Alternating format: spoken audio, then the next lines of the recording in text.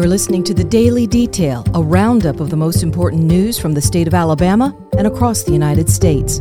I'm Andrea Tice. President Joe Biden did sign the infrastructure bill that spends $1.2 trillion. The state of Alabama will get about $1.25 billion allocated to it to complete the Appalachian Development Highway System. Alabama Congressman Gary Palmer was able to secure the provision for this project in the infrastructure bill, even though Palmer did not vote in favor of the legislation, with other Alabama Republican House members voting against the bill as well. Part of the money will go to the construction of a northern belt line around Birmingham that connects all the highways coming into the city. Palmer says completion of this project will have a massive positive impact on the economy in that area. Alabama Senator Tuberville is back from an overseas trip to Southeast Asia. Tuberville traveled with other Republican senators to the Philippines, Taiwan, and India. The goal of the trip, according to the senator, was to continue developing security cooperation with allies in that region. The senator says that partners in the Indo-Pacific area are still thriving despite the daily threats coming at them from Communist China's government. Tuberville also says that he is extremely proud of the U.S. military personnel who are working in the Southeast Asia area to keep trade flowing and freedom spreading. An auto supplier in East Alabama is expanding its facility. Shinhua Auto USA Corporation is located in Auburn. The company will expand its high-pressure aluminum die casting operations. The company will invest an additional $70 million over the next 2 years in this project. The expansion will bring 48 more jobs to the area. Shinhua manufactures parts for Hyundai and Kia vehicles. Today, the residents of St. Clair County will be holding countywide voting on whether to increase property taxes. The ability to hold this type of vote comes after an amendment was passed for that county only in the 2020 election. That amendment allowed for county leadership to establish school districts and then hold local referendums on school funding for those districts. That amendment passed St. Clair County narrowly by 550 votes. County School Superintendent Mike Howard tells 1819 News that today each community will decide if they want to increase property taxes in their particular school district in order to build, renovate, and expand schools. Not all school districts within the county will participate in voting today because they have the power to independently do so at a later time. The new Orion Amphitheater in Huntsville announces its opening days will start off with some big-time musical acts this coming 2022. There will be a 3-day lineup in May for some blues, rock, gospel, and Americana music. That includes Jason Isbell, St. Paul and the Broken Bones, Brittany Howard, and the Drive-By Truckers. The new amphitheater seats 8,000.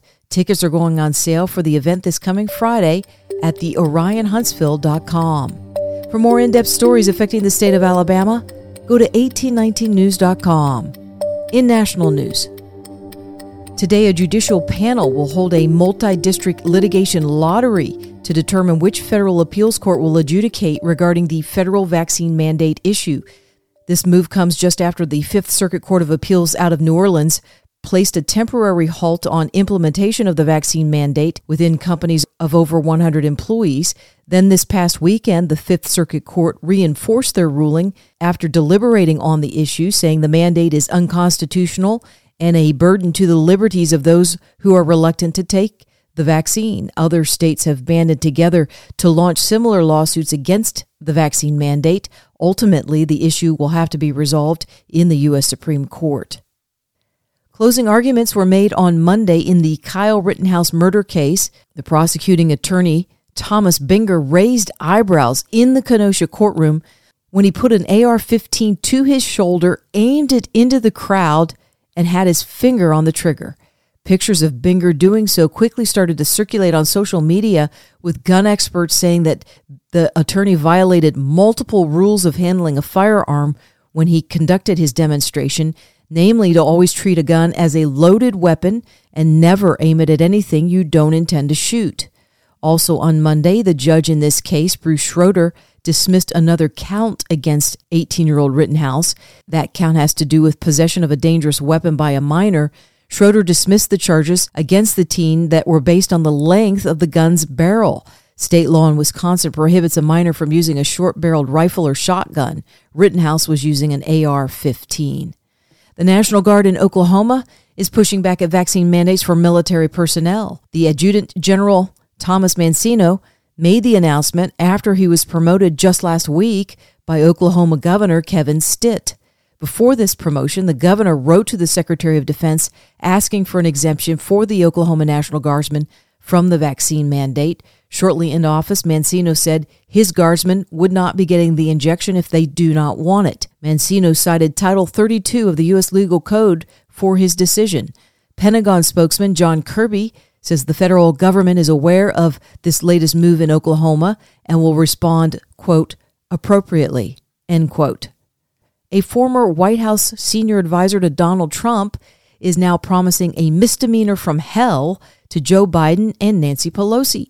Stephen Bannon arrived at a federal courthouse in Washington, D.C. on Monday after being charged with contempt of court regarding a subpoena from Congress.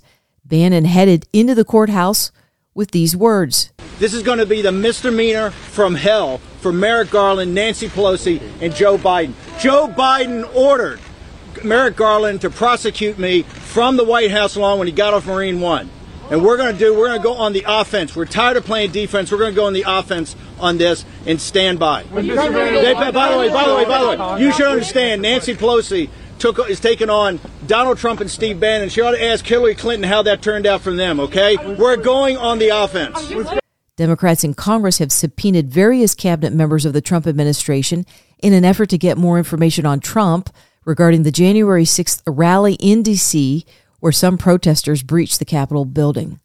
A South Carolina Republican has offered a new bill that would decriminalize marijuana rather than legalize it.